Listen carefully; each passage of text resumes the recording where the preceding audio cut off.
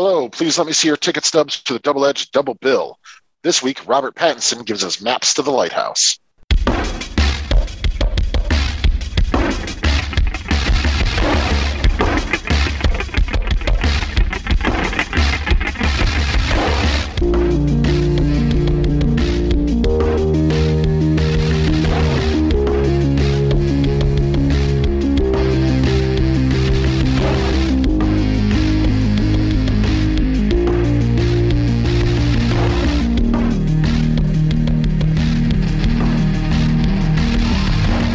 Each week, Adam Thomas and Thomas Mariani will come to the table to discuss the randomly selected yin and yang of a double feature. Then, both will have to pick a number between 1 and 10 or to seal their fates for the next episode. One will have 2 good movies, the other 2 bad ones. Let the chaos begin.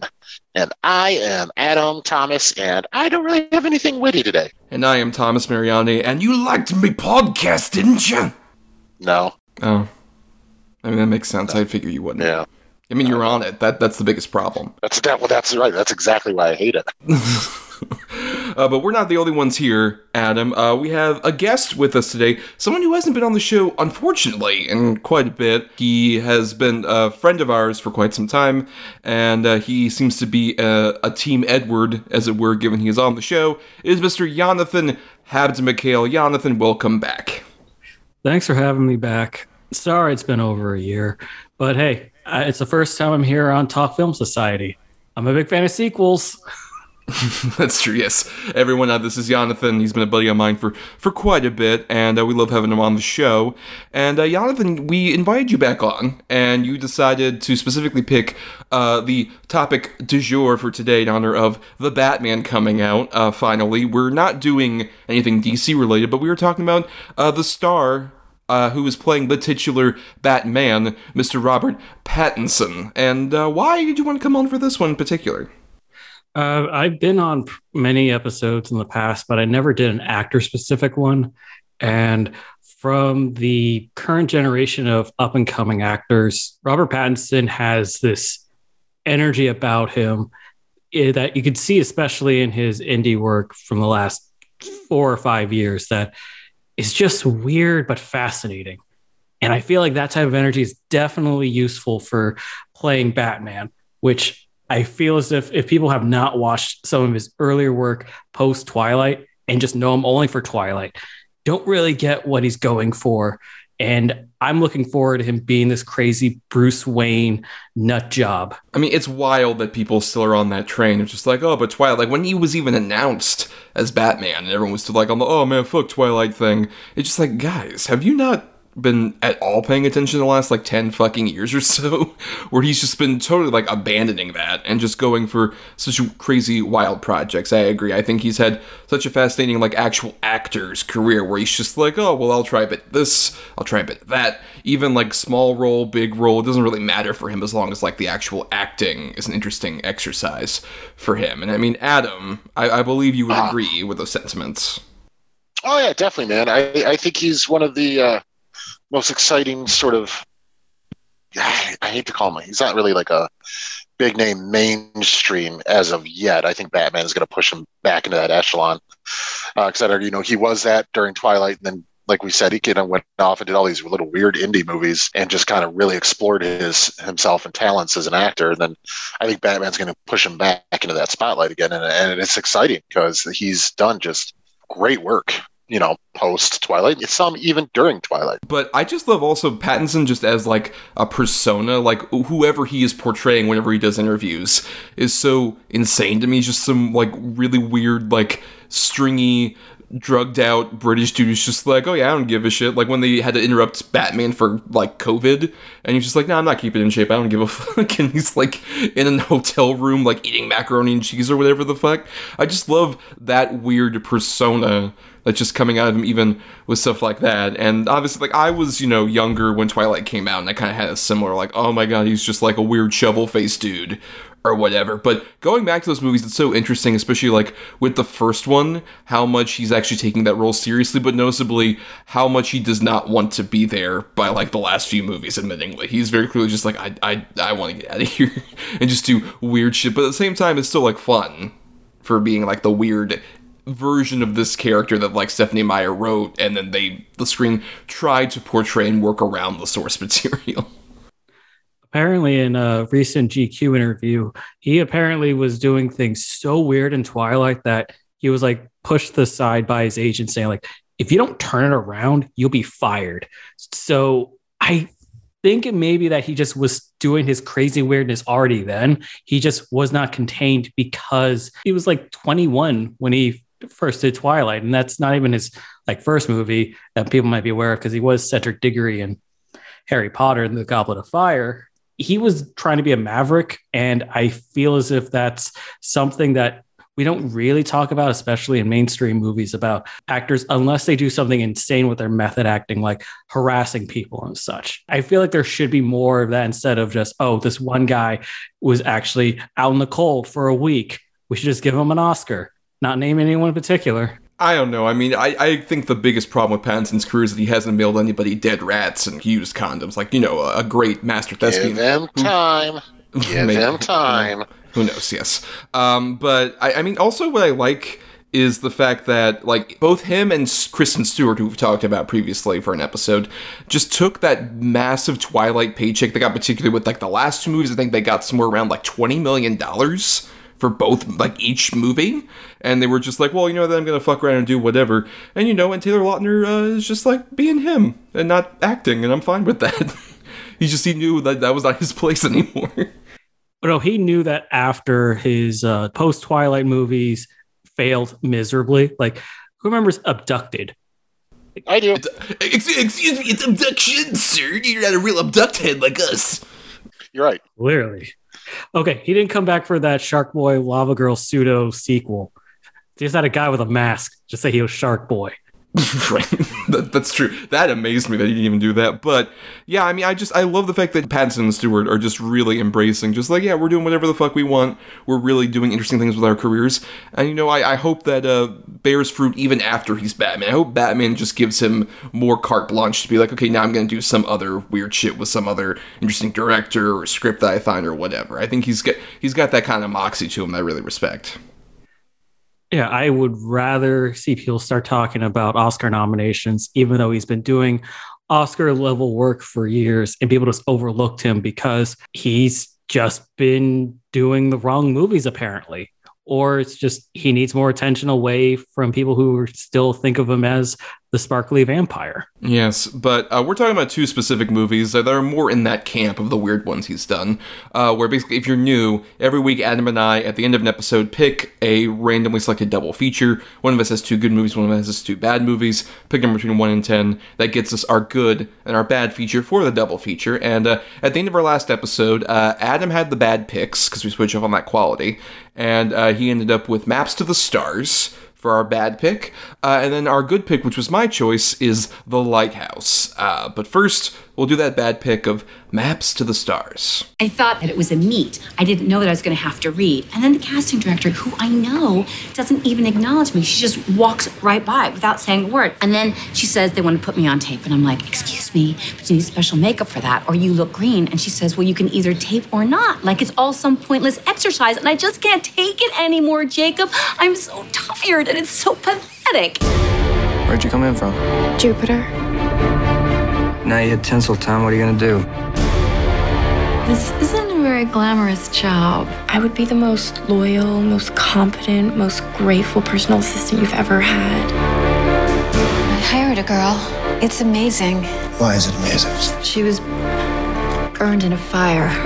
You gonna hurt me, Agatha? I think she may be back. I don't know if she's dangerous. I think you're a little crazy.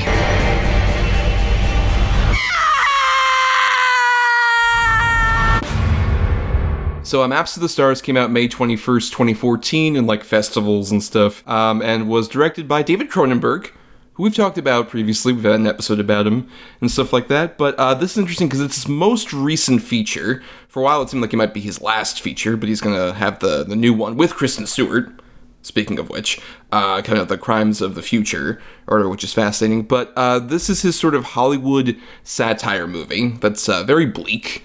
Has a huge cast, and Pattinson plays more of a supporting role. where he just pops in pretty much on occasion on that. But Adam, I'm very curious because you had not seen this before. What did you think of Maps to the Stars? I have no idea. I watched it days ago, and I sat with it, and I still, it's either fucking brilliant or it's the most pretentious thing I've ever seen in my life. And I'm inclined to believe it falls somewhere in between. It's dark, man. It's dark and harrowing. I mean, I have it on, my Vudu streaming service, and they have it down as a comedy. This is not a comedy. There's some really great performances in it, sick, twisted shit. But I feel like it's sort of just messily cobbled together, and yet at the same time, kind of predictable too. It's I don't know. I really don't know how I feel about this one. Let's put it this way. It didn't make me feel like dirty or gross or anything after watching it, which I think might have been the intention with a lot of it. It ultimately left me sort of confused and bummed out. Always want to hear bummed out, baby. But I'm curious from Jonathan, what do you think of Maps to the Stars? This is actually the first time I saw this movie, and I'm kind of in the realm as Adam. It feels like every other scene is fighting its previous scene in the tone that it's trying to convey, because you have weird instances of this child actor who's recovering from drug abuse, and he's having visions of dead children. And then the next scene is Julianne Moore talking about how she wants to play her mom in an old movie that is also being haunted by the ghost or the after image of her mother who molested her as a kid, which may also be contradictory. A lot of these characters have very confused emotions, and they do sometimes act like as a comedy. Like Mia Wachowska, who we haven't even mentioned, like she seems like she's the stalker character, but then it goes off on expanding on what happened to her and her relation with the people that she's following. And it's actually probably the most endearing part of this movie. And like, you have Julianne Moore, who I already mentioned. She seems to be in her most out there performance I've ever seen. And I think it's weird because I think her ghost mom's name is Clarice. So I'm just giggling thinking about Hannibal, which is not even is a worse movie easily, but it's bizarre because it also dabbles in somewhat discussions of incest. So it's a weird movie. Well, I had seen this before. I'd seen it actually around the time we did our Cronenberg episode, and I rewatched it here. And both times I came out of it with the same thing, which is I actually dig this movie. I think it does an interesting job of, like, you mentioned some of the confusing elements of, like, what exactly is, like, the connecting thread between scene to scene. I think the biggest thing is just that, like, in this version of LA, which is, like, attempting to be a bit more grounded than, like, your usual Hollywood satire, I guess, like, the whole point really is just this, like, oh, they all treat this kind of, like, ghostly hauntedness as just a part of, like, the profession. It's really one of the most scathing sort of looks at what, like, being in the business of show kind of is, which is to say just like, oh yeah, you see, like, the haunted ghosts of your past, whether it be, like, your own mother or, like, this girl that you didn't have any kind of appreciation for who was on her deathbed and you were an asshole, the self-absorbed actor who didn't give a shit, and you just gotta deal with that shit all the time, because it's, in order to continue this sort of rise to fame that you want, you have to just completely ignore any kind of empathy you would have for other characters, or ignore any kind of trauma you've had in the past. It's just, you gotta keep on progressing forward. And I just love the fact that, especially considering what we talked about with Pattinson being so much more of, like, the weirder kind of character actor thing, I love his performance in this because he's, like, the only sane person, basically, who just looks at all this as just like, y'all are fucking weird. It's just like Pattinson kind of being the audience surrogate in that way I find fascinating, but I like all the other characters too. I think there's an interesting complexity to all of them that I find engrossing, that is under that whole umbrella, once again, of just like, it's really actually soul-crushing to be a part of this industry in a way that other Hollywood satires have tried to do, but I think this one does a great job of capturing at least, like, the emptiness that you feel in sort of being a part of the business. Oh, I can see that. I do agree that Pattinson's probably the most normal. I guess it's just that his arc is very subtle. He's just around observing these people or actively having fun with them. It's better performance from a David Cronenberg movie, bar none.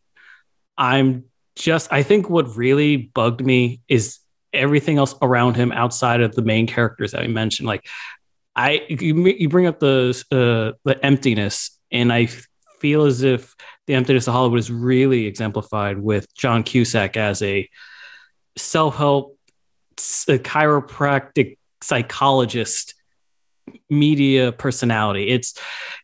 It feels like it's the perfect role for John Cusack, especially with his behavior in the 2020s. Well, are you implying that John Cusack has become a bit more empty as a person, allegedly? Yes, allegedly. I mean, honestly, yeah, that's the thing. Like, watching this again, I was just like, oh yeah, there's no acting required for Cusack whatsoever in this part. Like, I think this and also Love and Mercy, which came out around the same time, are like the last really good performances for him, because they both feel kind of like, oh, these are both men who have had their souls completely sucked out of them. One of them through abuse with like Love and Mercy, and this one just with like, oh, he's completely sold his soul. Has absolutely no kind of humanity left in him. It's scenes with him that make me actually have sympathy for the women in this movie, because he's just flat out abusive. Like, not just physically beating Mia Wachowska, but everything with the way he's gaslighting Olivia Williams in the scenes, especially with the reveal of their actual relationship before marriage.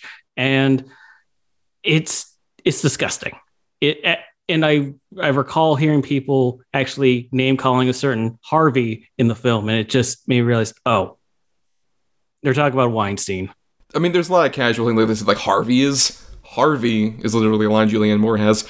And it's interesting that even just the way they casually mention celebrities, it's kind of like The Player, but in just a much more like acidic way, where just anytime they mention these people, it's just sort of in the way of like, oh no, they're just a part of our natural makeup. We talk about them in the same way we talk about like our, family members, or obviously in the parlance of it being a job, just like, oh yeah, there's like natural supervisors or whatever the fuck.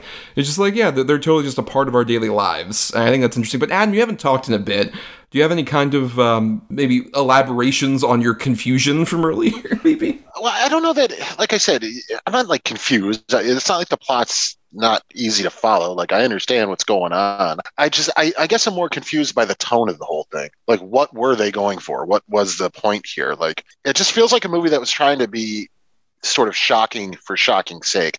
I don't watch this movie and get like a message out of it. I really don't. Everyone knows, even before this movie, there's been movies about it, and post this movie, movies about the dark side of Hollywood and how fucked up it is and how it just chews people up and spits them out and everything. And yeah, that it's a lot to do with the plot of this movie, but I just feel like throwing in sort of the, spoiler alert if you haven't seen it, but the incestual stuff and the sexual sort of degradation and all that. Like, I understand that it's something that definitely does happen, especially to actresses in Hollywood and stuff. And I get it. It's just, like I said, it feels like more of an attempt to be shocking on that type of level instead of a story level. It just, the more we talk about it, the more I even think about it, it just doesn't sit well with me. Well, I think even like the incestuous element, what I think is interesting about it is it fits into the fact that this movie has a pretty small cast of main characters. It's just like we see the same, like maybe 10 people throughout this whole movie, and even then, like, we mainly focus on like a group of basically 6 or so.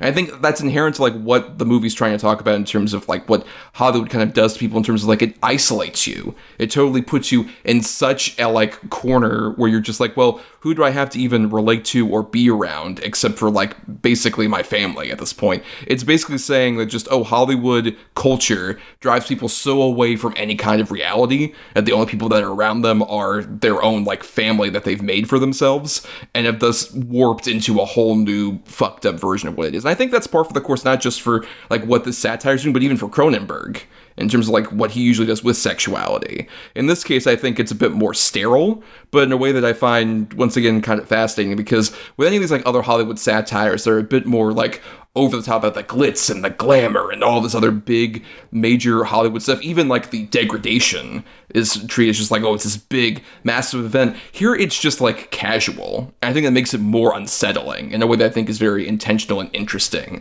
as opposed to just for shocking's sake. I think there's a lot more intent to it. I'm not saying you're inaccurate. I'm sure that maybe that was the intention. I just, for some reason, it just didn't land. Let's put it this way, though. This is not a movie to where I'm like, I've seen it once, I'm good. Like, this movie kind of deserves another viewing, I think, especially, maybe even on someone like me who's a Cronenberg fan, Pattinson fan, a Julianne Moore fan.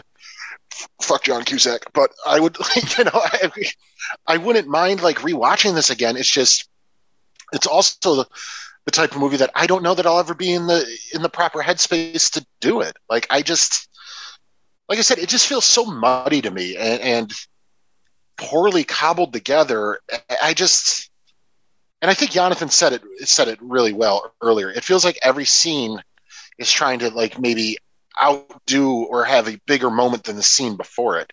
It all just sort of feels like just a bunch of scenes. It doesn't really feel like a connected, cohesive piece to me. I think what works more often than not in the movie is that it's still connected by the themes. Like bringing up the incest, like, it really is kind of incestuous, as Benji, the John Cusack's son, the child actor, has the vision of the kid that he met at the hospital, but also of a kid who was a child of a colleague or a rival of Julianne Moore for the role in the movie. The thing is, Benji never met the kid at all, and the kid just appears in his own visions. And the real connection that there is just that both actors have the same agent. And it kind of feels like that's what they're going for with trying to be incestuous in a way that does not feel sexual because Thomas said it perfectly. It feels sterile that they have these connections. They just say, like, oh yes, we are siblings and we must get married and these kind of things. Like, there's nothing about any sort of intimate touching or any or even emotional intimacy besides whenever people read the poem, which we first hear from Julianne Moore's young mom, which Sarah Gaten is working her ass off as that ghost. She's actually the funniest thing in this movie to me. I think she is definitely one of the better interesting things, especially that concept given Julianne Moore is like this aging actress who is already in the shadow of her mother, but also the fact that her mother died at such a young, pristine age, and every time she's just visiting her saying just like, oh, you're old and washed up and you're terrible, but I will be preserved like this forever. It's this weird thing that she's almost encased in another thing, like the fire metaphors that keep going, like Mia Wasikowska's like visible scars and all this other stuff really shows just like, oh yeah, the only real sort of escape is just either like death or to find like some sort of connection in the most sterile way. Like you mentioned, like whenever this incestuous theme is brought up, it's brought up as just like the natural conclusion to them because they have nothing else. We're just like, yeah, sure, we're the only people who know each other's awful pain and shittiness, so we might as well just fuck each other. It's this weird, once again, it's this like desperation that comes out of just like a lack of any other option. I find it like I agree that with Adam, like I wouldn't have chosen necessarily to watch this again, even though I like this movie because it's a rough sit. Like maybe many a Cronenberg movie can be like a rough sit, but I think it still was like doing a lot more interesting things where you say like, oh, every scene feels like it's completely disparate from the other. I think that thematic connection really helps, but also it feels that like it's just kind of observing these characters' lives as they kind of like cross between each other and how it's not it's sort of like plot heavy, but it's very heavy on just the fact of like, oh, when say Mia Wasikowska comes back into their lives, it just brings up all these horrible scars they want to completely ignore. Like when John Cusack sees her, it's just like, I just want you to stay the fuck out of my life. It's not any kind of concern about where she's been or what she's done. He just sees her just like, oh, you are a reminder of all my failings as a person. Get the fuck out of my life. And I think that it's cold, it's brutal, it's not, like I said, it's not a fun watch, but I find that it, like, really is interesting. It's just sort of a character examination on all these characters, about how when they meet back up with each other, when they come into each other's lives, it's just this disparate thing of like, oh, wow, you're just reminding me of all my feelings as a person, and you're reminding me of, like, my past or my troubles or anything else. Stay away from me. I'm not going to confront my bullshit. Fuck you for trying to make me do that. Man, that scene with John Cusack, literally, he's so self-centered. He never says, it's I want you to leave for the sake of my family or for our son. It's just, you're ruining things for me. You're ruining my book tour. You're ruining everything I built up because of the damage you've done. It's really horrible, and it fits perfectly for John Cusack. And that's why I give that whole sympathy to Mia Wasikowska for the entire film because of that. She is a schizophrenic. Like, mental health is something that is just brushed aside as well in Hollywood. And even though she was never in the Hollywood business, she's still connected to an actor family. And it still shows that, like, even this man who does try to help celebrities going through their own past trauma, he won't even help his own family because he doesn't get money out of it. He doesn't get happiness out of it because he just sees that whole situation with the fire in the past, and that's it. Yeah, he's a scumbag, dude. I mean, yeah, totally. It's all about him, even to the point to where once Benji almost kills the kid and all that stuff, and he's driving in the car, he's like, "Oh, we'll just contain as much as we can, and we'll just do a book deal and go on a tour and Oprah ourselves or Dr. Phil ourselves or whatever and bounce right back." It's just, he doesn't give a shit what happened to his kids. And the thing is about the daughter character, he knew where she was the whole time. They knew she was in that fucking, the mental facility where she was and everything. And she was writing them letters, and they knew all. They just didn't keep the letters. They didn't give a fuck because it just wouldn't suit their modern lifestyle or, their famous lifestyle. I don't know, man. I'm just not on it with this movie. I like it. I like a lot of it. I like the performance. This is probably my favorite performance of hers. Mia, I don't even attempt to pronounce her. Wasikowska. It's probably my favorite she's ever been, to be honest, because I'm usually not too plus on her. I think she has a tendency to be a little wooden, but she's really good in this. Pattinson's great in his little role. Julianne Moore goes fucking full bore in this movie. But it's just, like I said, it's just, to me, like I said, it just becomes there's such a pretentious level to it for me. I don't understand why. I'm sure that's not the intent. But it's just something about it. Just, I don't know. I'm having a hard time, like, even thinking of, other than some of the performances, a moment that happens in this movie that I'm like, well, see, I really liked that. I really enjoyed that. And I don't know that there is one. Well, I will say, I think I also really like, you mentioned Julianne Moore, I think she is, like, the stellar standout of this movie. I think because she is so clearly coming from, like, a real place of being, like, a woman in Hollywood, especially one that's, like, over 40. Like, I love how many of the scenes are her just trying to keep up so she can stay somewhat relevant, even being, like, horribly monstrous with stuff like, there's this woman who is her friend who is cast in the part of, like, playing her mother's role from the original movie in a remake, and then that woman's son dies in a pool. And she's just like, oh my God, I can't believe it initially. And then within seconds, when her agent is just like, well, they might be recasting with you, she instantly forgets that empathy. She's just like, well, are you sure this is like an actual offer? It's a deal that I can really do? And she goes outside and, like, sings and dances with Mia Wasikowska. Like, the actual patriarchal Hollywood system has completely fucked her over as a person, to the point where it's just like she can't even have empathy for too long before immediately she has to diverge back into, like, oh, but how is this going to affect me and my career and my relevance and all this other stuff, because that's all she can really cling to in her life at this point. And then the moment she actually starts to find any kind of success and go back into, like, oh, potentially starring in this role, she is an awful person, especially to Mia Wasikowska during, like, the big climactic conflict that goes on. And Wasikowska even has that, where she has these delusions about, like, oh, I'm, like, Twitter friends with Carrie Fisher and all sorts of stuff. I think this is one of the better movies to also talk about, like, that parasocial relationship element of it, where, like, oh, we have this kind of connection to celebrities we think we have via, like, online stuff or seeing them on the silver screen, but really those are all these, like, delusional fantasies because we want to kind of escape, in her case. Like, the poem they keep quoting is called Liberté by Paul Ilrod. I apologize for mispronouncing that, probably. And looking up especially about that poem, it's fascinating because it's basically a list of things just like, oh, I write your name in my notebook and all this other stuff that is kind of about, like, apparently the poem author's, like, obsession with a girl that he met during, like, the French occupation, but really became more about a desire for, like, oh, I want to, like, expand beyond my own world. I want to keep going forward and out of this. And all these characters want that. They want, like, freedom to some extent. Like, liberté means freedom in French. They want to get the fuck out of there. They want to, like, not be stuck in the secluded area, but the trouble is the world has crafted this around them this like weird, upsetting existence that they just can't really get out of it whatsoever. I think it kind of fits even with like, Cronenberg's classic horror themes of just like, oh, we can't like really get out of the systems that are created by, how we live and like the world that we're living in. There's not that much of a difference between like the themes in this and like a Videodrome, honestly, or even like The Fly,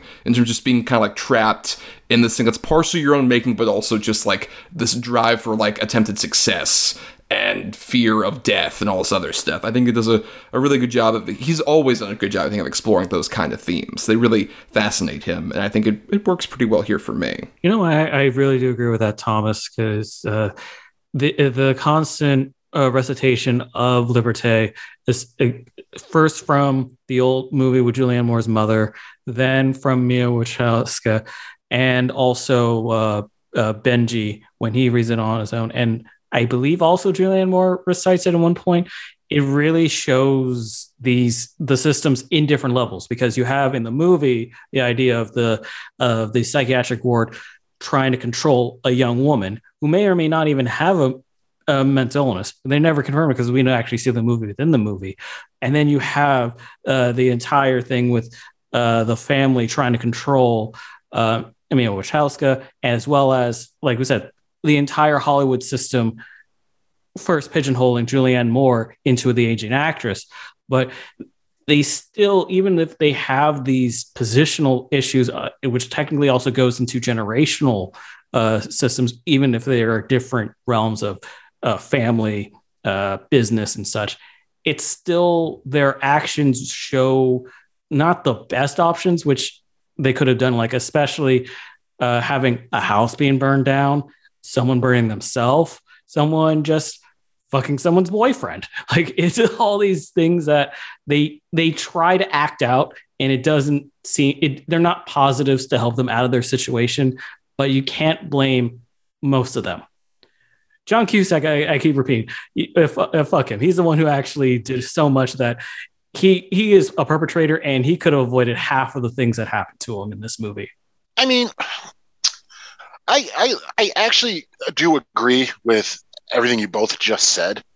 I think all that stuff is there, especially, like you even compared like to Cronenberg's other works and stuff like that. I mean, it's as simple as even like in some of his other movies, escaping even like, the flesh and the body and just wanting to be free of all constraints. Like, yeah, that is there. It is here. I found myself bored a lot.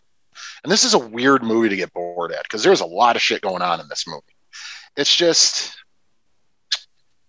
I don't know. And it was pretty easily, for me, like I said, pretty easily telegraphed. Like, I knew obviously I don't think, but again, I don't think it's meant to be a big secret, but I knew that, Mia's character was the sister. Like, and I don't think that's supposed to be like a big sort of reveal, but it's just like, even that, like, I got it like kind of right away before they even tried to really sell it. And it's just, I don't know.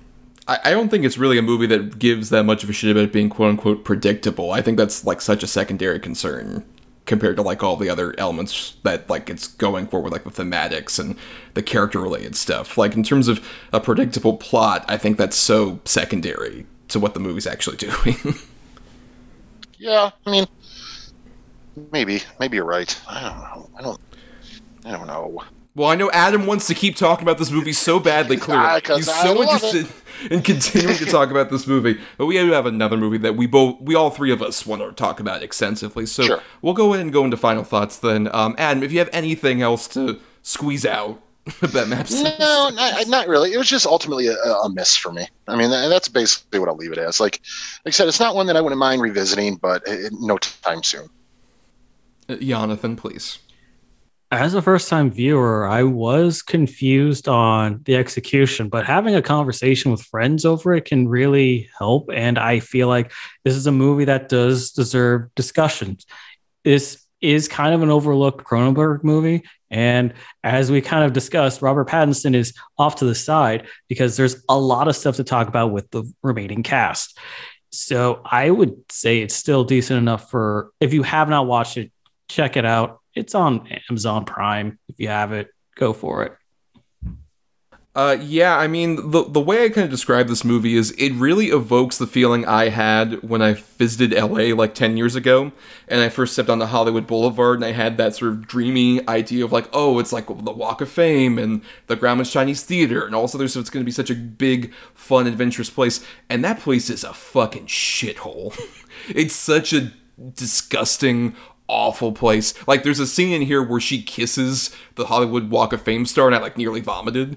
It's so like not a place you want to put anything on your body near. It's such a hideous, like awful, dirty place. And I think this movie really knows that, but I think it also conveys that in a weirdly like clinical, kind of clean way, in the way that, like, you know, Cronenberg at this point in his career is like so much less interested in like the gore and the violence. There's a bit of that here near the end with that bludgeoning that happens with Julianne Moore's character, but there's so much more of an interest in just the fact that like the awful sort of abuse of people and of systems and just complete lack of empathy for one another is just a part of the daily life, not even a struggle. Like, it's actually a struggle, but all these characters just say it as like, nope, it's just like, you know, I take out the trash and then I cry about all of the horrible trauma in my life. Same shit, different day kind of deal. And I think it's not great. I would not say it's like top echelon Cronenberg, but I would say honestly it's one of the ones I prefer in his sort of like recent catalog, like 21st century era Cronenberg. I'd say of that era, of course, also like Eastern Promises is one is like my favorite of those. But there's still, I think, this is one of the better ones in the last like decade or so of his career that I've found a lot more fascinating, a lot more interesting, and one that I think deserves a bit more attention. Though I also get that like this is not really a movie to like for everybody. Quite frankly, it's not a movie that like, can really engross people in the way that like some of Cronenberg's other movies are. It's a very alienating movie, and I 100% get it. But at the same time, I find it curious, and I find it to be at least one of the better recent satires of Hollywood that feels a bit more truthful than some of those other ones do. Where it's just kind of like a wink and a nod, like, oh, get it? We're in the middle of like Hollywood, but we're like making fun of ourselves, so we're a bit in on the joke, so that makes it all fine and good. And Cronenberg being a bit more of an outsider, given he mostly shoots in Canada, and this was the first movie he's ever shot in the U.S. at all for like Beverly Hills scenes and shit like that. He's a bit more outside and can say like, oh no, this is just a fucking terrible place, and I can observe it from my clinical, weird, pervasive point of view, in a fascinating way to me. But let's talk about our good feature, and one that I think we all are more mutually excited and agreeable on, The Lighthouse.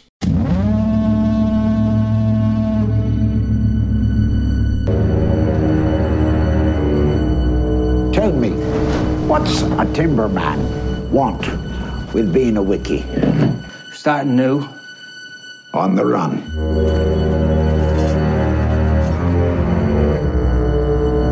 Keeping secrets, are you? No, sir. Why'd you spill your beans?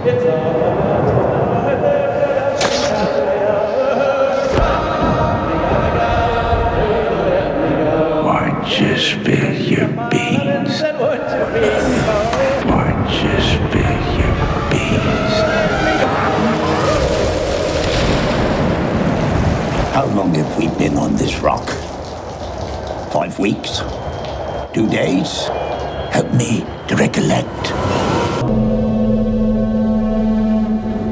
So The Lighthouse came out October 18th, 2019, from director and co-writer Robert Eggers, who he wrote this with his brother Max Eggers.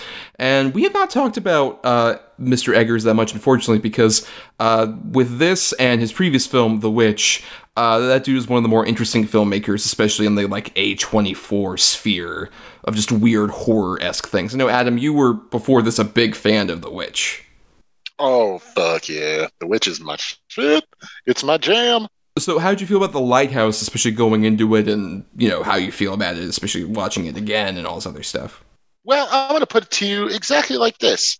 I don't know a lot that happens in this movie. I don't understand a lot of it. But unlike the other movie, I'm totally on board for it because it is fucking bizarre and just visually just kind of incredible. I love this movie. It's like a fucking painting come to life in so many scenes, and quite literally in some scenes where they mimic famous artwork. Right, where they recreate famous artwork, yes. Yeah.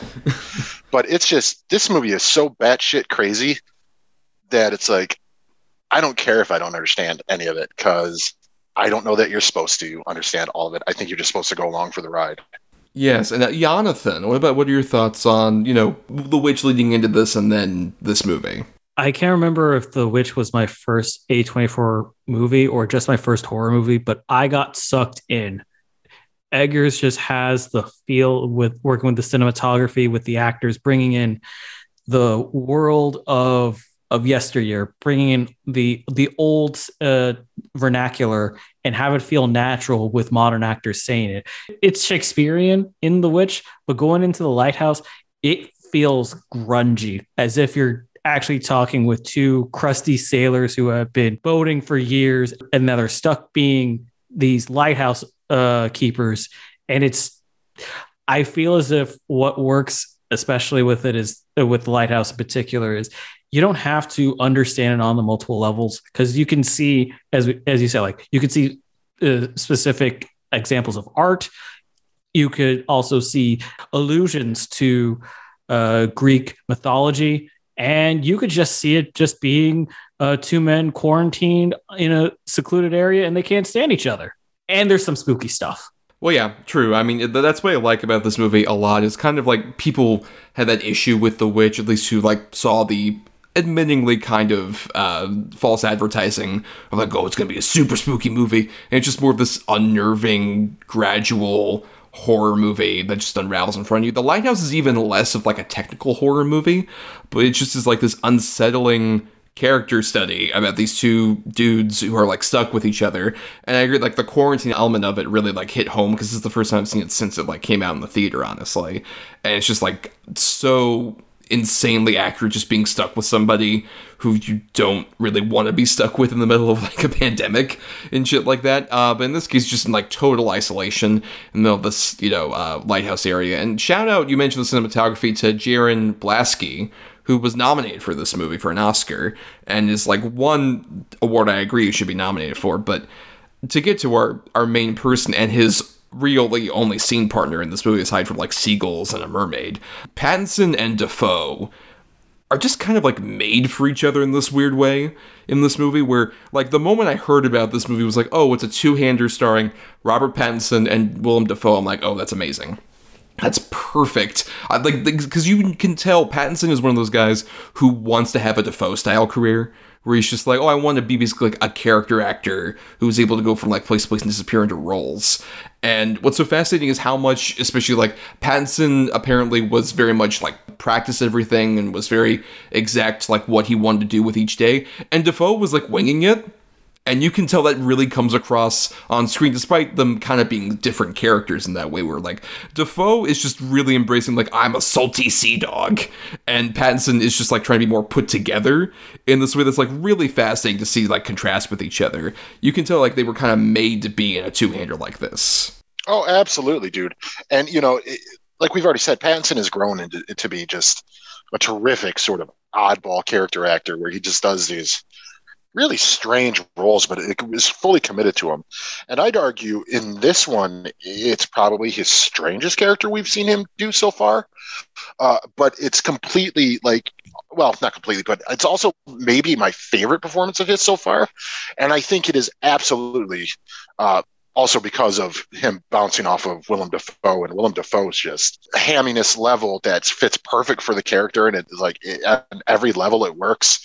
And just their dialogue scenes and how they get drunk and they sing shanties, and then he's yelling about his farts, and then they're yelling about beans, and then he's jerking off to a little ivory mermaid. Like it's fucking wild. This movie is so wild. If you took out one of the three main elements of this movie, you take out Eggers, Pattinson, or Dafoe, I'd argue it wouldn't work.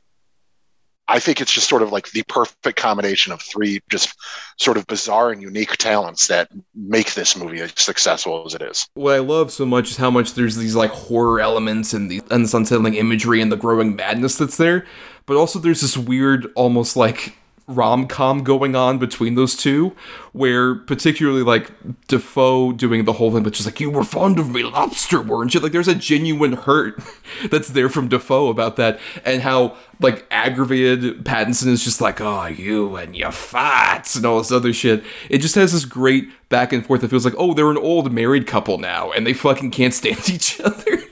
It's so fucking funny at the same time that it's intense and terrifying, and how so much of that because of the weird continuity of this movie, where it feels like, oh, what happened yesterday was like 3 weeks ago, as they like flat out say to each other, just immediately puts you in this unease of just like, oh wait, their relationship could change on a dime, where they could be screaming at each other about to murder each other, and then they're like drinking and like dancing with each other at the same time. That weird, bizarre tonal stuff just really gets you immersed in just like, I don't know what to expect at any moment. It really builds the tension, while at the same time it's just really fucking entertaining on like even like a comedic level or a weirdly genuine romantic level to some degree. It just, there's such a weird back and forth that's like so unique and doesn't feel like any other movie around this time would be able to do. Honestly, I feel like most of what we see with Pattinson outside of just doing things around or even at night, I just think it's all dream sequences. Like, I don't think any of it happened. And even if Willem Dafoe was like, oh, we were talking about this thing out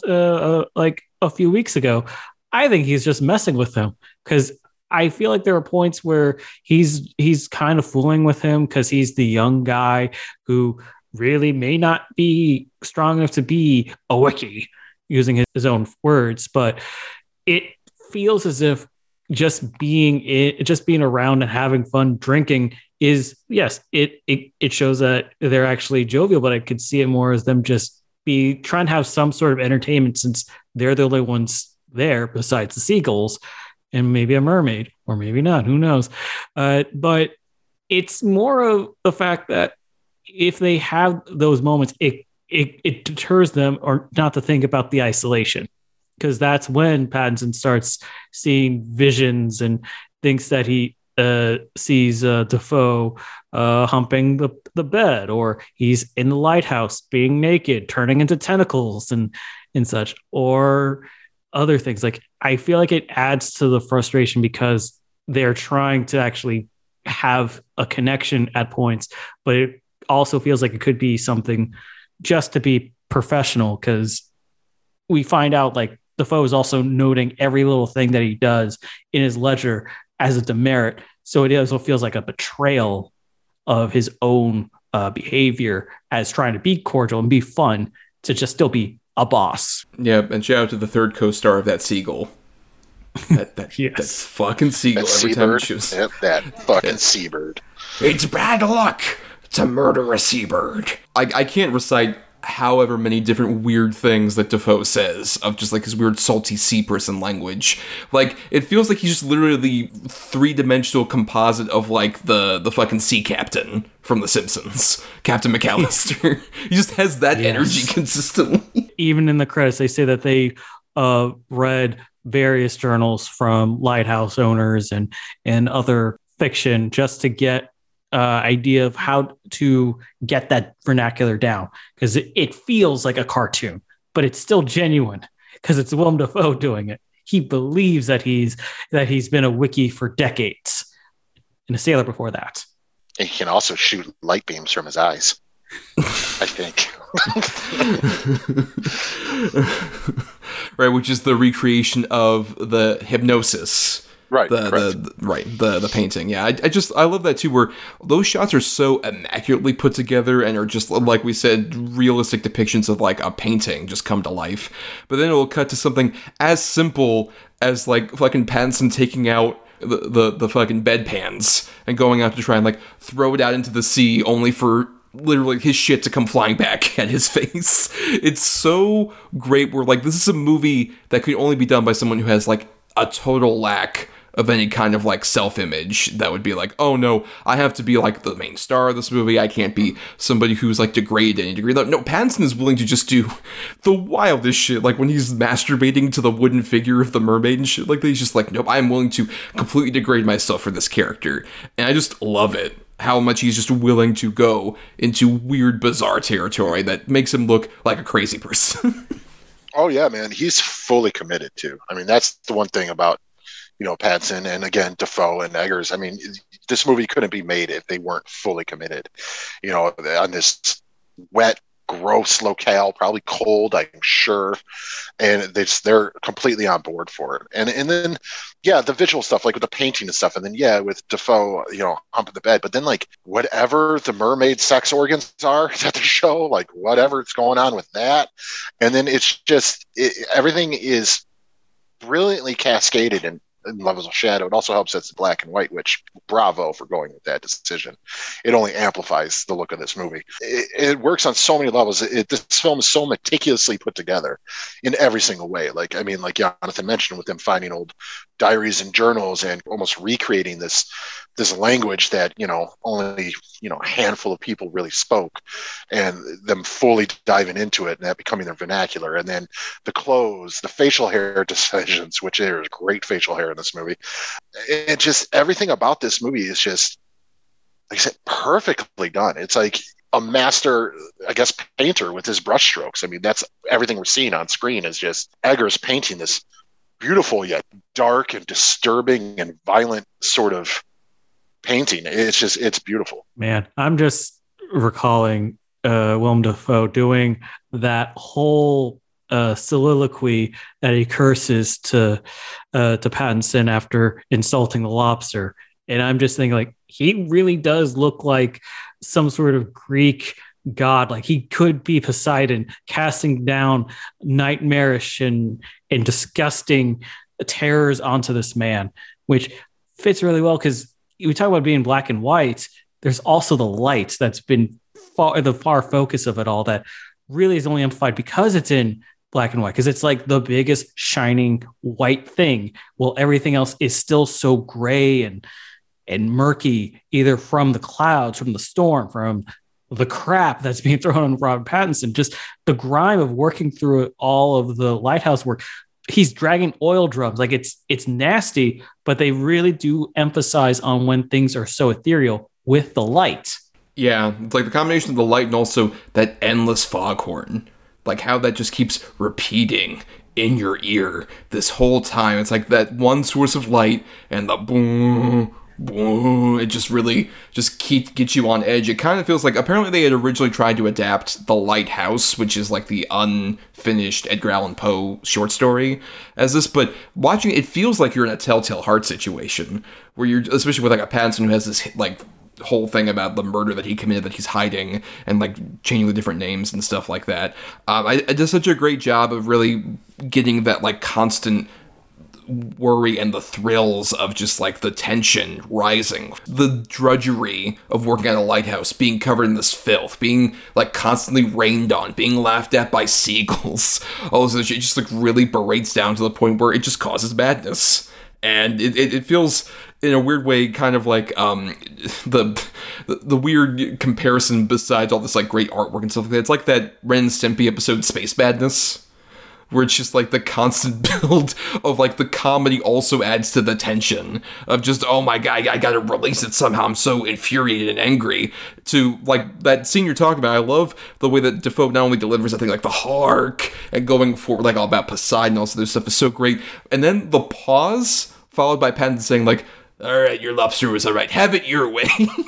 Just such a perfect comedic punctuation point to that. Yeah, I can't. It's the funniest part of the movie. It's the one I always remember. It also, I guess I kind of wish that we could have Willem Dafoe just do more Shakespearean work like that, just so I can hear him just scream out all this insanity, because it just fits him. It really does. Well, look, we might be getting that with The Northman, which I'm so excited about. That fucking face of his in that trailer. What is happening there? But like what I love about like with this movie and The Witch, both really show just like I want to see more people do Robert Eggers style shit. Like in that movie where we're getting like Nicole Kidman and Ethan Hawke, just like I want to see what he does to those two. Just completely warps whatever idea or image you have of those two as characters, and just really forms them into, especially in that case, like the dirty, grimy Viking movie. Hell yeah. So excited to see whatever the fuck that ends up being. No, I agree. I'm super excited for North. You know, Eggers is, to me, one of the most exciting guys out there right now, especially in horror. Like, you got, him, you got Ari Aster, you got all these guys, and then, in the more mainstream, you got, like, a Flanagan who's doing a lot of good work. But just something about Eggers and his ability to, like, even with The Witch, to use only natural light. And in this, to do black and white with the, the scale of it all. And then Northman taking Nicole Kidman and Ethan Hawke and Bjork, I guess, is also in it, and Willem Dafoe, and all these weird sort of choices, and plopped them down in the middle of like a period piece fantasy Viking movie. Like, he's really doing some exciting stuff, and sort of not necessarily cutting edge, but stuff that doesn't usually pop up in, theatrical release sort of films, and a little bit higher on maybe mainstream. Like The Witch wasn't necessarily mainstream. I'd argue it found more of its audience on home video release, but Lighthouse, a lot of people were excited about it. And because I just remember the trailers, and people were like, what the fuck is this? Like, people I know who don't even care about genre films were, curious about what it might be. I think a lot of that has to do with the Pattinson of it all, to be honest with you. There's really nobody out there making movies with sort of this meticulous but also reckless abandon like Eggers is, and I'm so excited to see where he goes. Basically, what I would kind of equate Eggers to is he feels like somebody who would have been around in the time where like these films were made. Like The Witch feels a lot kind of like a modern interpretation of like almost a Hammer style unsettling thriller, or this movie feels obviously like a much older kind of like almost silent film era with like the aesthetics of it, the way the aspect ratio and stuff like that is. Like, it feels like he's one of those guys, but he also likes to dip into like the modern cinematic thing in terms of just, I want to do weird fucked up shit that like whatever Hays Code or whatever would not have allowed us to do back in the time when this was a popular style. I want to do just weird shit with old cinematic techniques. I think it's like, he's one of the better examples of that from where some people can use it just to like blandly recreate older styles of film, as opposed to he's just like, now I want to take this and do weird shit. And I love that with especially this movie. It feels like another rumored thing he's been tempted to do is Nosferatu, which there have been so many different versions of Nosferatu, and it's like, oh, how is he going to do it differently? Now it's just like, I must see what your Nosferatu is, whatever the fuck you're going to do with that. Yeah. If anybody's going to do it, he's the guy I want to do it. You thought Count Orlok was a fucking freak. Oh, you have no idea. I think it really works because Eggers can capture the aspects of those older films, or even also the period pieces, to make it feel modern as well. I think that's what makes him different from other directors who just want to recreate the things, because he's deriving something new with it. He is still talking about things that are still modern. Like the sea shanties out of nowhere became really popular in the 2020s. And surprising as we said already, it does fit as a perfect quarantine movie. I just think he has this prescient touch for this that makes it more interesting, and it can actually be good for reviewings. That's why I'm really interested in seeing The Northman, because I thought at first he was just doing Hamlet on steroids, but it looks like it's just even crazier than I can ever imagine. And Nosferatu, if that rumor is true, who knows? Maybe there's just something about German and Slavic vampire lore that we don't know about that it's just going to be even nuttier. We're looking at The Lighthouse as a film about two men in northeast area of the U.S., and he's bringing up stuff from European art, from Greek tragedies and all that. It's not something standard, and it's impossible to be made without him. And I do agree with what Adam keeps repeating. I feel like the biggest part is Robert Eggers, but it's just exemplified with the actors as well. Well, I guess, Jonathan, those sound like the start to pretty good final thoughts. I guess wrap yourself up with particularly your thoughts on like what this really excites you about Pattinson's career. How do you think he can kind of take what he did here and move forward with it? I would have to say Robert Pattinson has been showing that his great character actor work in independent film is to show a strangeness that should not be shied away. It should be explored, and it should come out in ways that are engaging rather than just distressing. You should bring out the power to actually empathize with whatever he's dealing with. And that's how, as an actor, he can go further so that the audience can still love him beyond just being a pretty face, to be that weirdo that is also still handsome, and you still want to see him go and do nuttier things, work with actors that you would only dream of actually having this guy work with together. That is the one thing that I wish Robert Pattinson continues on, because this is the stuff that makes legends. Well, Adam, your final thoughts on The Lighthouse? I mean, it's just such a bizarre, weird little movie that it's just once it's on, you can't take your eyes off of. At least in my case, people talk about artsy films or things like that. Like I would use this as definitely as an example, but in the best possible way. Like not as an insult. Like this movie is a piece of moving art in every way, from the way it's shot, acted, the color, the ambient noises, just everything about it just works on every single level. This is, like I said, I love The Witch. I think The Witch is my favorite of his too, but this to me is definitely the most perfect movie he's made yet. It's incredible. Yeah, I mean, I fucking just love this movie. I think it's such a great example of like having such a limited sort of cast and location, also there's stuff. It's a great example of a bottle movie where just you are stuck in this place and you have these horrible thoughts of dread and worry in a way that kind of evokes like The Shining to me, in terms of just like, oh, you're stuck in this location only, instead of even a vast hotel in the middle of the snow. It's this shitty fucking rock where you're stuck inside a shitty cabin and there's a giant lighthouse. It's like your only beacon of any kind of attention. It's such a great sort of surreal, weird art movie, but also is willing to do just like funny, absurd shit. Like literally having shit thrown in Robert Pattinson's face, or when they do the sea shanties at each other and like Pattinson just keeps dancing like forever, and just this endless loop of just like him going harder and harder with each verse. I love every single time that like this movie does something weird and off kilter and bizarre and even crude. It just adds to the perfect tapestry of like, this is both a beautiful portrait of two people going mad and a silly buddy comedy where these two guys like want to murder each other. It manages to like walk all these different tightropes so beautifully and perfectly, and yeah, I dig it quite a bit. But now it's time that we did our weekly segment where, after we discuss our double feature, Adam, myself, and a guest, potentially like Jonathan here, does the double redo, where we each have 4 movies, 2 good and 2 bad ones, 2 recommend and 2 not so much recommend. And for Robert Pattinson, I'll go ahead and start with my choices here. My first choice for the good is a movie that he made around the same time as like a Lighthouse, but I think is so stellar, and one of the more underrated ones, I think, of High Life, which is a sci-fi film that it starts off with Pattinson in a space station alone, except for it's just him and a baby. Like, there's no one else in this crew. They're just stuck in deep space. And Pattinson has to basically, like, do manual tasks to survive from day to day and gets, just the bare minimum for him and this child to eat and survive. And that's about as much as I want to say about plot, because from there, this movie becomes a weird, psychosexual, maddening movie. And I believe this was Claire Denis, who's not a filmmaker I'm as much familiar with. She's a French director who I know has done similar, like, weird psychosexual movies.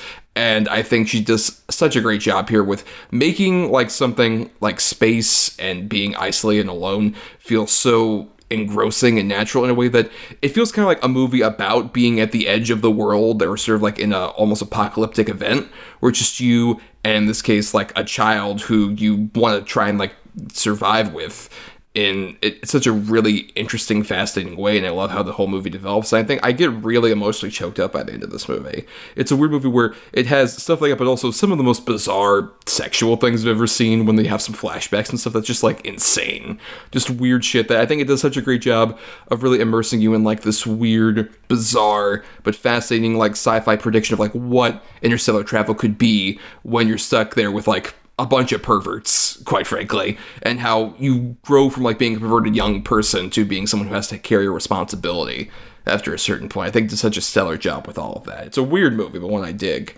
And speaking of weird, I have my favorite of the big franchise that he was a part of. I have the Twilight Saga Breaking Dawn Part 2, which was the last film in the franchise, where, like, obviously I wasn't as into Twilight when it was out, and I just kind of like ignored it for the most part.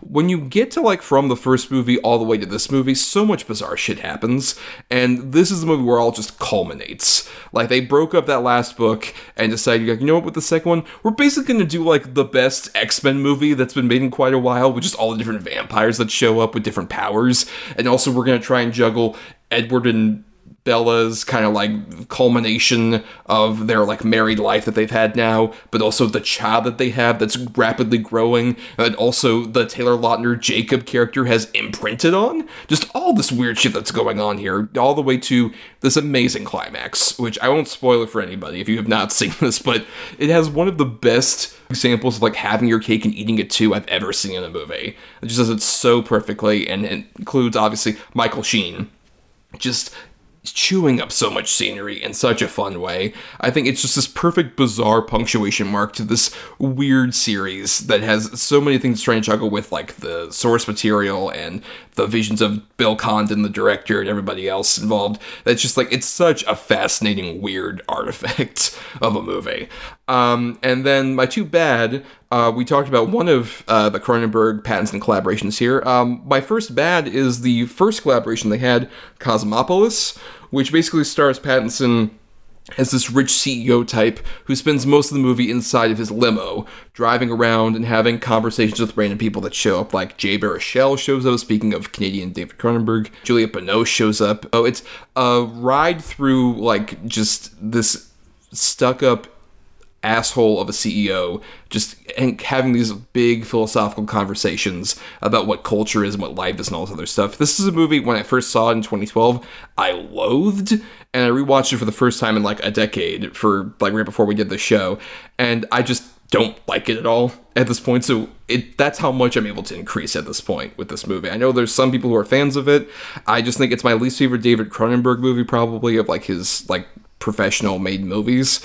And Pattinson, I think, is kind of saddled with so much like carrying the movie that it feels like it's too much weight on his shoulders, especially in the same year that he was like finishing up Twilight. It feels like he's taking a bit too much on. It's also making the same point over and over again about capitalism and Wall Street and all this other bullshit that it just gets very tiring after a while.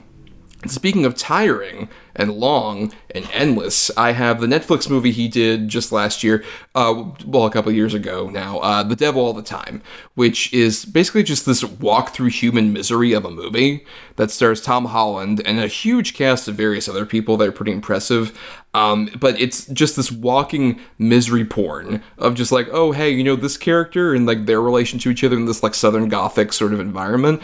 Guess what? All of them like either die horribly or are awful assholes to each other and terribly abusive. It's so endlessly long and dull and just repetitive. And the only bright spot is actually Pattinson, because Pattinson plays this weird preacher guy that comes in the middle of all of this, and Pattinson's basically playing it like a weird King of the Hill character, down to the voice and everything, and he's like a bright spot that shows up in this movie. Just like, oh, thank God he's here. He shows up like an hour into the movie, he's really stellar, and then he leaves the movie about 20 minutes after that, and then you're just stuck with the drudgery. They just like awfulness for awfulness' sake. That's why I feel this movie exemplifies that way more than Maps to the Stars. It is just like shitty thing after shitty thing happening to people in a way that's just like, oh, isn't this like deep and interesting? And it's like, no, it's just kind of a bummer and boring after a while. I know I've seen at least two of yours. I'm still not 100% sure I've seen Cosmopolis or not. If I did, I don't remember any of it, and that's very possible as well, because no. High Life I still haven't seen. I really want to. I own it. I just haven't watched it yet. And it's just one of those that I've always sort of danced back and forth, like, maybe I'll watch that tonight. I just never committed to it. But just hearing your description of it, like, push that higher up on the list of things to watch. So I'm excited for that one. Breaking Dawn Part 2, completely agree. I think it's super silly and kind of ridiculous, but in all the right ways. The only thing that really doesn't work in the movie is the CGI face baby. It's so off-putting. Well, to be fair, if you've seen the practical effects baby they had on set, you know that that's the better case scenario, unfortunately. But couldn't you just get a baby? No, because the whole thing is that like the Renesmee character is like growing exponentially, like with every second. I need to show you that regular baby. That regular baby's terrifying. Send me that. Yes, I will. I'll probably do that during the show here. And I saw Devil All the Time. Big surprise. Kind of liked it.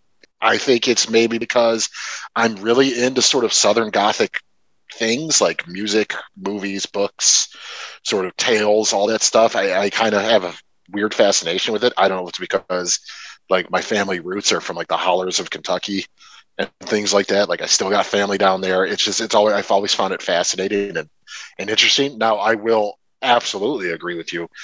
That is not a fun movie as far as like, you're not going to feel good. Pretty much every character, in fact, I'm almost positive every character you meet in it ends up with some kind of fucked up thing happening to them, or they're fucked up in some way. It is not, I would say, the feel good movie of the year, but something about it, I just really like it. And yes, Pattinson, even against the incredible cast, just blows everyone out of the water. He's so weird. And with that fucking voice that he decided on, I don't get it, but I'm totally on board for it. And he's really, really fun. Scumbag, but really, really fun. That's a damn weird movie. And oh my God. He's fun. So I'm looking at the practical baby. Give me that CG, baby. All day, son. This thing, I'm not fucking sleeping tonight. Great. So that's what happened in Nikki Reed's career. She had to hold that thing. She's cursed. Just fucking hell. Oh boy.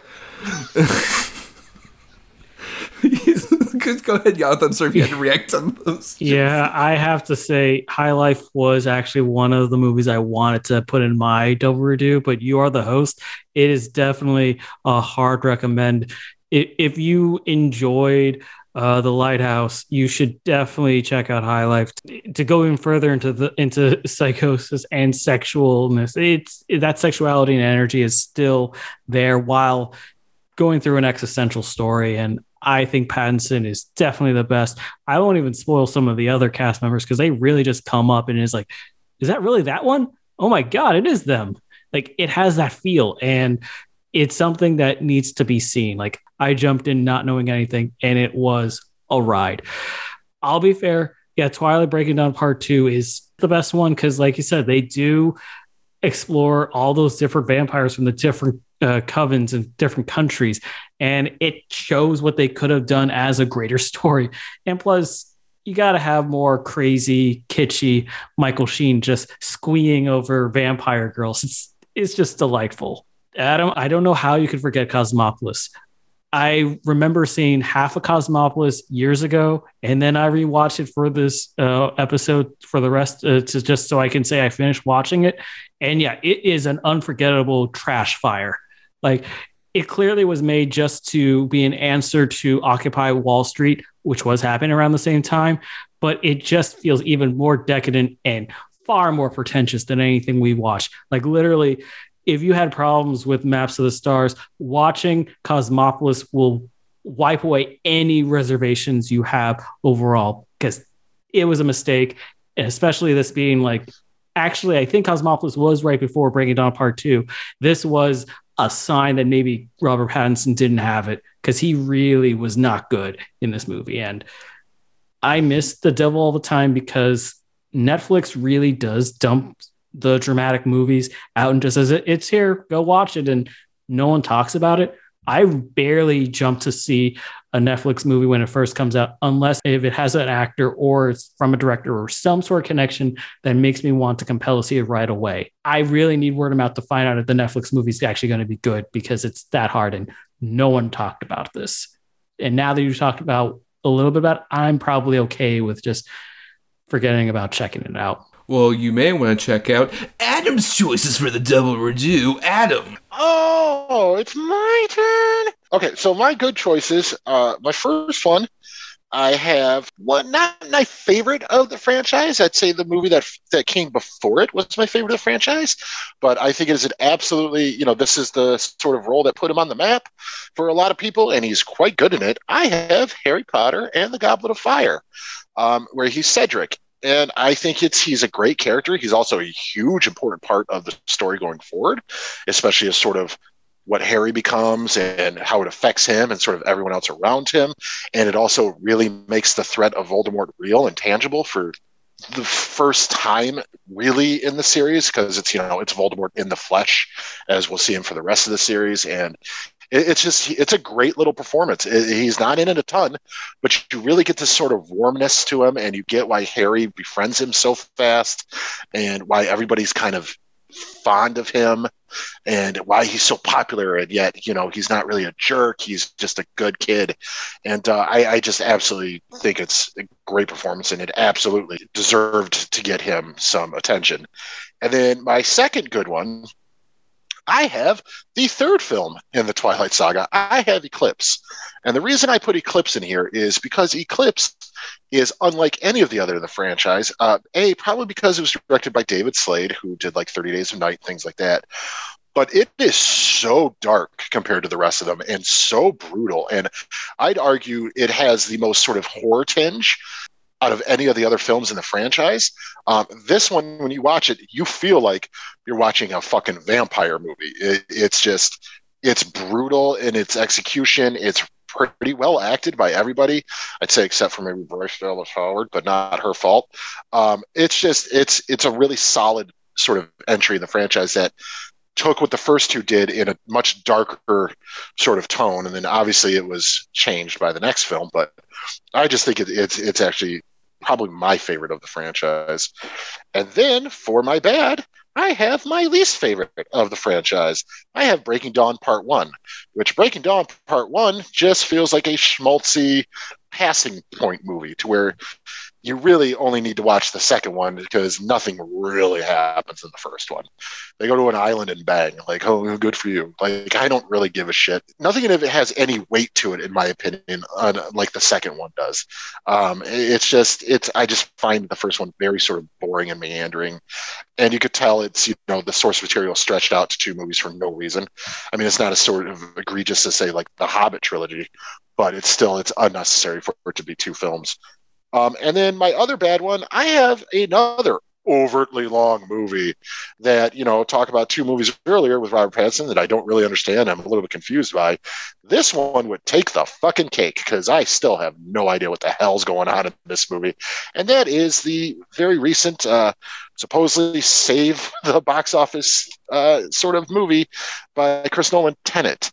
I think Pattinson's really fun in it.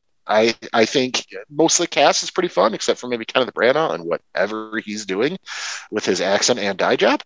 Such psycho-scientific babble speak. They try to explain to you, but not in a way that is, in my opinion, even remotely easy to sort of follow and comprehend.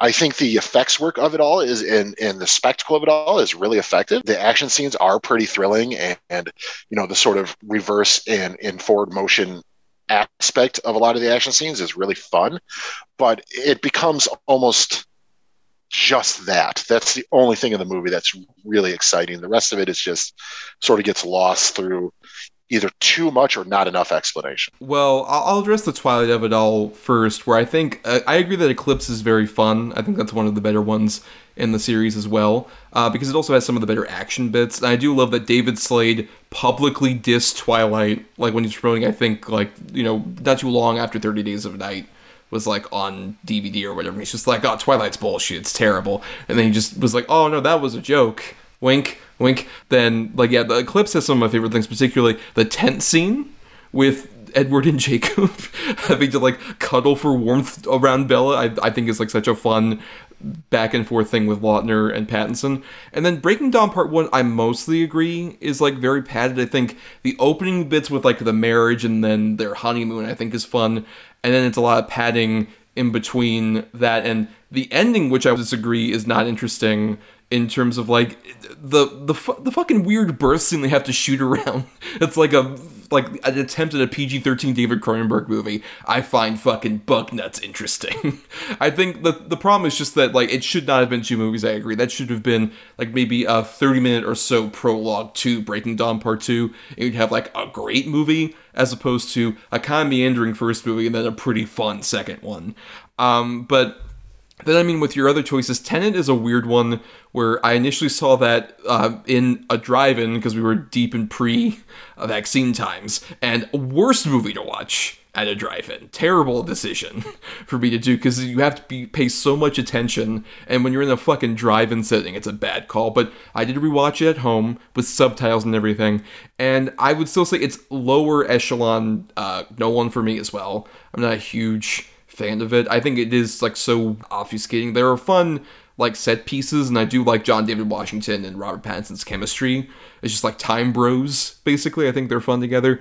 But overall, yeah, I think it's a pretty underwhelming Nolan effort. And the Goblet of Fire, yeah, despite all of the problems that are inherent to Harry Potter currently, both the weird directions the franchise has gone, and then also the awful opinions of J.K. Rowling. It's weird to kind of go back to that, but yeah, I think Cedric Diggory did such a great job, and shout out to the guy who ever plays Cedric Diggory's dad.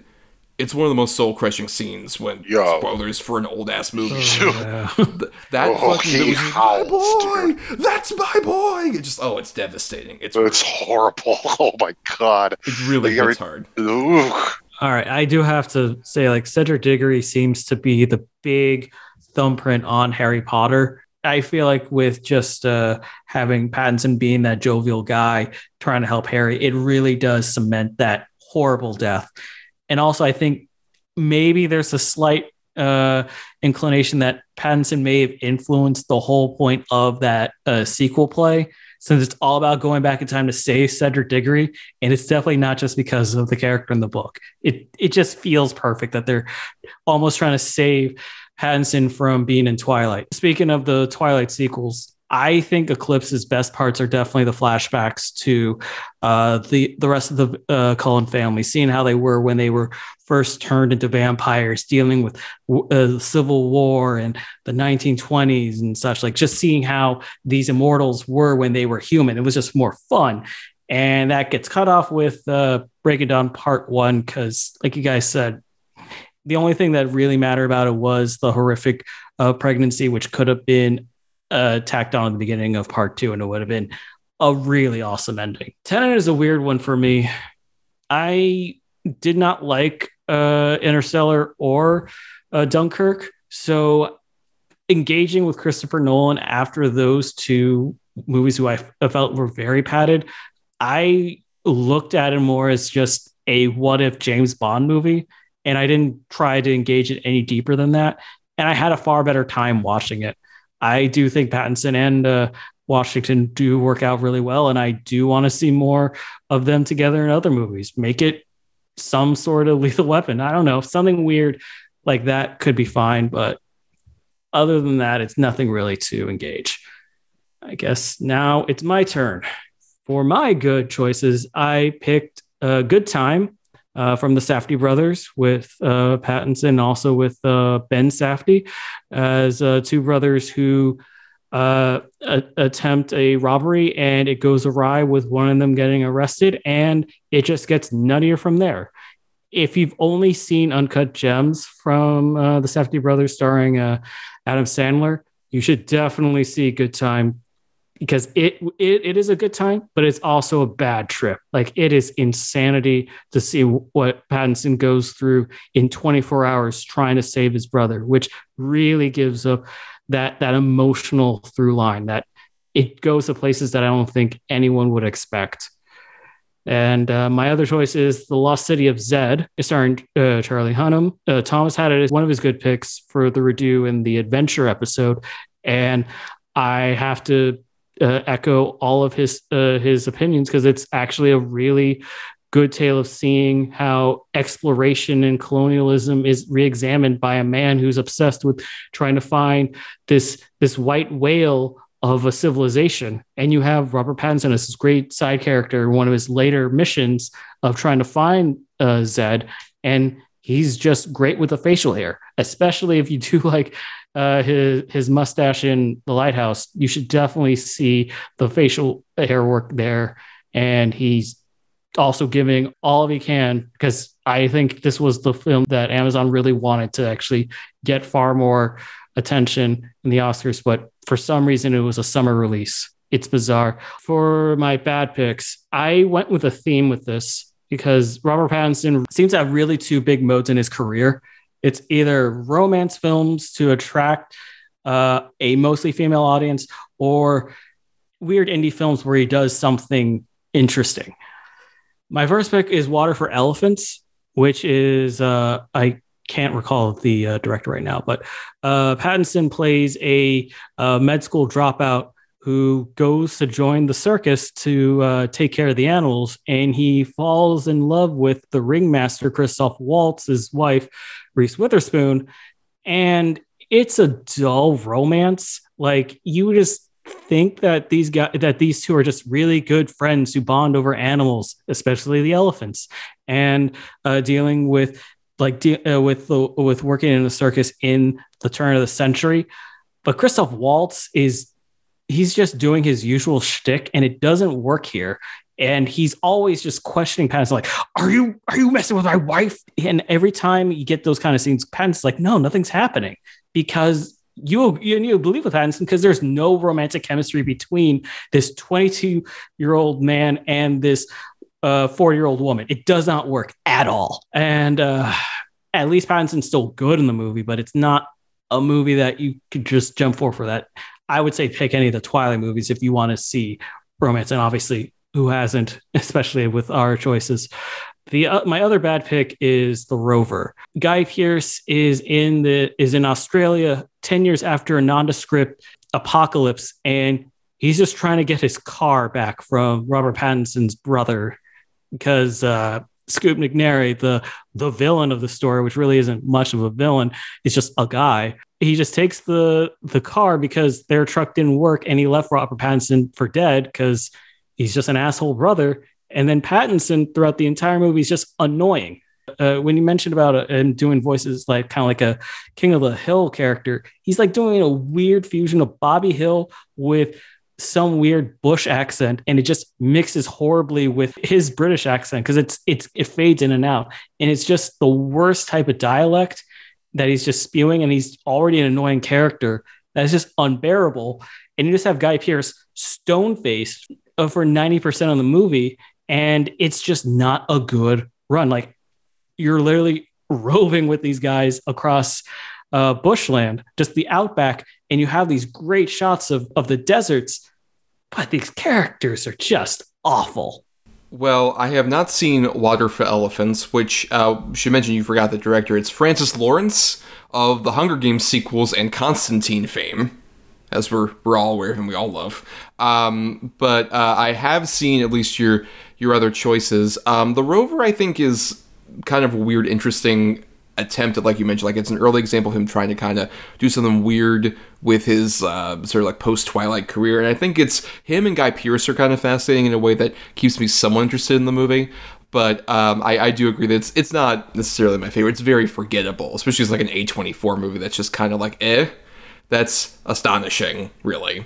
That it could be even just kind of like whatever, forgettable. But then Good Time, I love. Good Time's a great time, for sure, but not in a way that's pleasant. It's simultaneously, like you mentioned, a great time, but a bad trip. And it's one of the best kind of like One Horrible Night movies. Pattinson does such a perfect job of like being a guy who only knows how to get from like one step to the next. Like he only knows he can survive from like one footstep to the next one, just to get from like that one point A to point B. It's just scrounging the whole time to keep going further. It's such an astonishing performance that really cemented for me like, oh my god, this dude is amazing.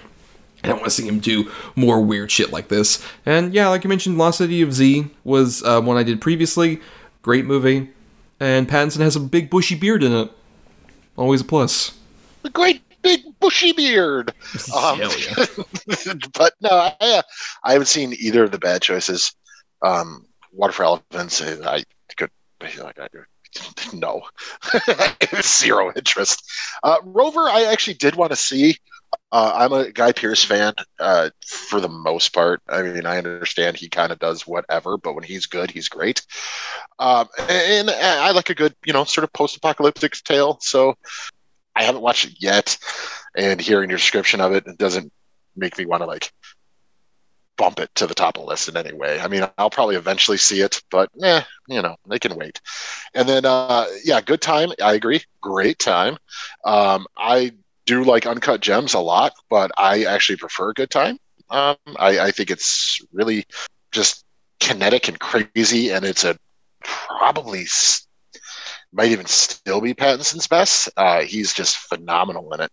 And then I said it even on the adventure episode as well. Lost City of Z is just one of those underseen gems that's out there, and it's great Pattinson, but easily probably the best Hunnam's been yet too. It's just that's a really, really fucking stellar movie.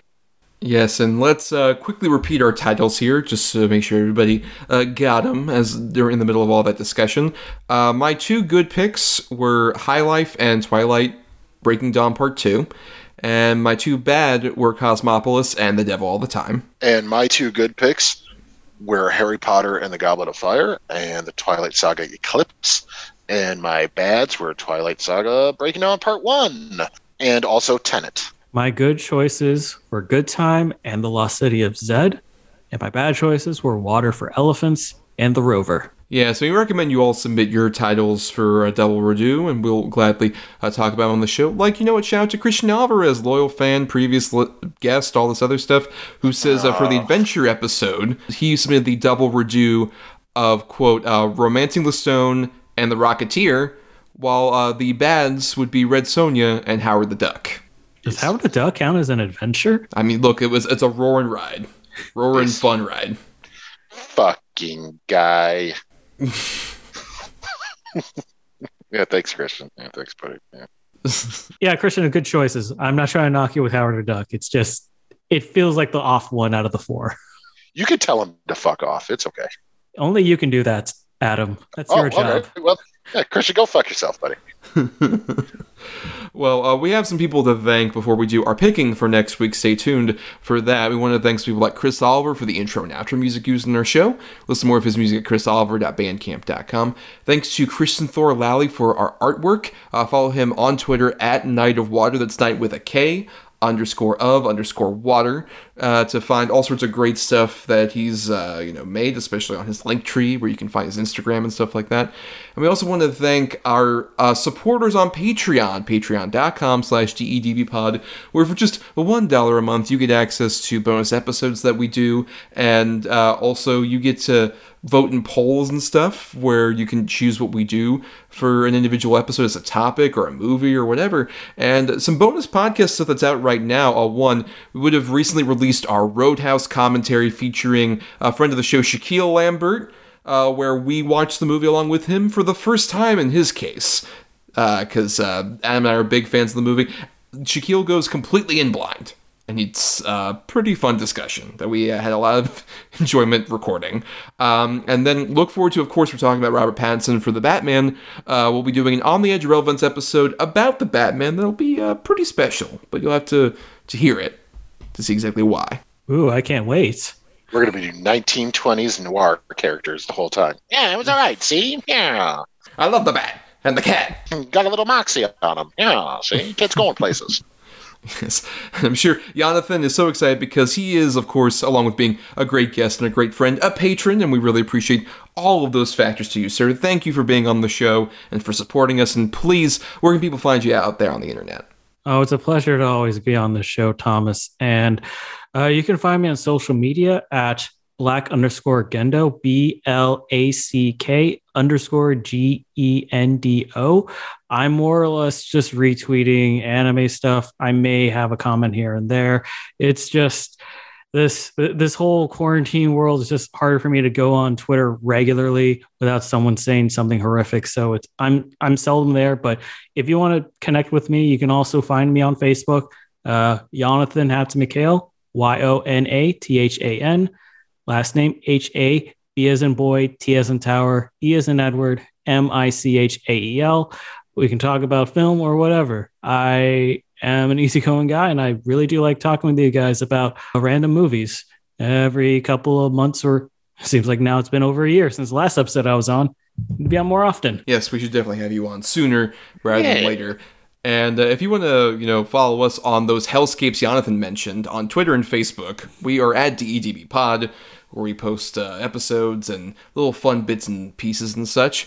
And also, you can submit feedback to us, doubleedgedoublebill@gmail.com, all spelled out. And if you want to find more of me, you can find me on Twitter, Instagram, and Letterboxd at NotTheWho'sTommy. And I also do some writing at both marianithomas.wordpress.com, my personal blog, and at film-cred.com, where I'm a staff writer. You can find me on the Twitter or Instagram at Atom or Adam, ATOM_OR_ADAM, and on Letterboxd at Schwanson. That's SCHWANDTS. And for more of our audio antics, subscribe to us on Apple Podcasts, Stitcher, and other podcasting platforms. If you're listening on Talk Film Society, why not listen to all the other great shows on the network besides us? But you can also dig into our archives on our Podbean main feed. There's a link in the description for that, for the several episodes we did before we ever joined Talk Film Society.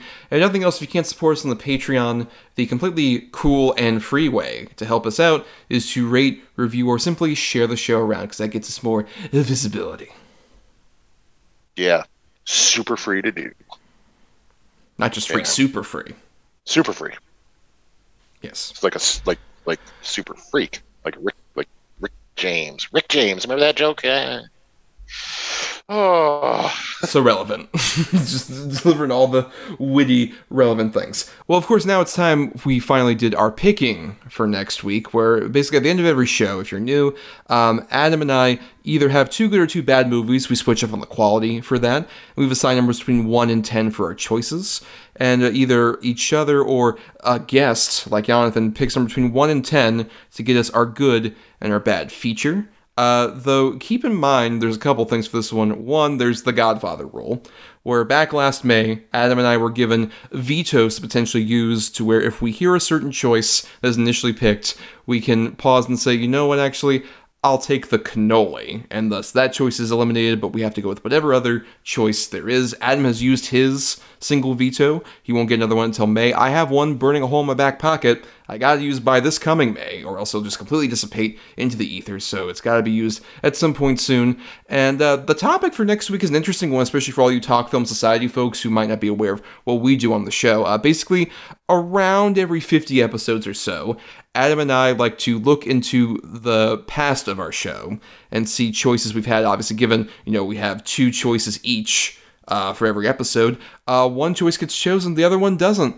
And we've kept a backlog of those that have been discarded off to the side, and we give them a bit of a redemption, where, just we take 2 potential choices and see if they have another chance at being covered on the show. For this particular episode, we already have the good one locked up, because the Godfather rule veto cannot be used on anything voted on by our patrons at patreon.com/GEDBpod, and you all chose Adam's good choices, and it was between Whiplash and then the ultimate winner, which was Ip Man, which we'll be talking about next week as a good choice.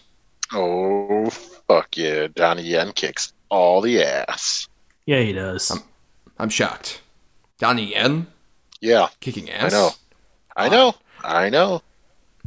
But, well, Adam, since I can't use my veto on that, and you have no veto, we have to go with whatever my bad choice is. And I have assigned number between 1 and 10 for those. So please, Jonathan, pick number between 1 and 10 for my bad choices. Let's go with number 4. Oof. Well, that's very close to a number 5 that I have here. And number 5 is perfectly represented for this choice for all 5 of the boroughs of New York, because we are covering a film starring Adam's least favorite person whatsoever it was the alternate choice I had for the John Travolta episode. I have Gotti. Yes, this is perfect. Oh, fuck. I knew it was coming, you sneaky fuck. You know what, though? Even if I had a veto, I don't think I'd use it, just out of sheer morbid curiosity. Well, and on the other side of things, over at number 10, I had my alternative from the initial Stephen King episode we did, Dreamcatcher, which unfortunately we can't cover now, but needs to be covered at some point. Because Dreamcatcher, there's so much. Dreamcatcher is 50% of a good movie. At best. There's a lot. There's a lot there. Well, and now that is the end of this episode, and I guess it's time we all went out on a perfect sea shanty, everybody. Let's go, landlubbers. Who lives in a pineapple under the sea? SpongeBob SquarePants. Oh, just like the old sailors always did. Are you ready, kids? Kids, don't listen to this show. No, for the love of God, if you're a child, don't listen to this show. Do your fucking homework. Yeah. Stop it. Good Lord.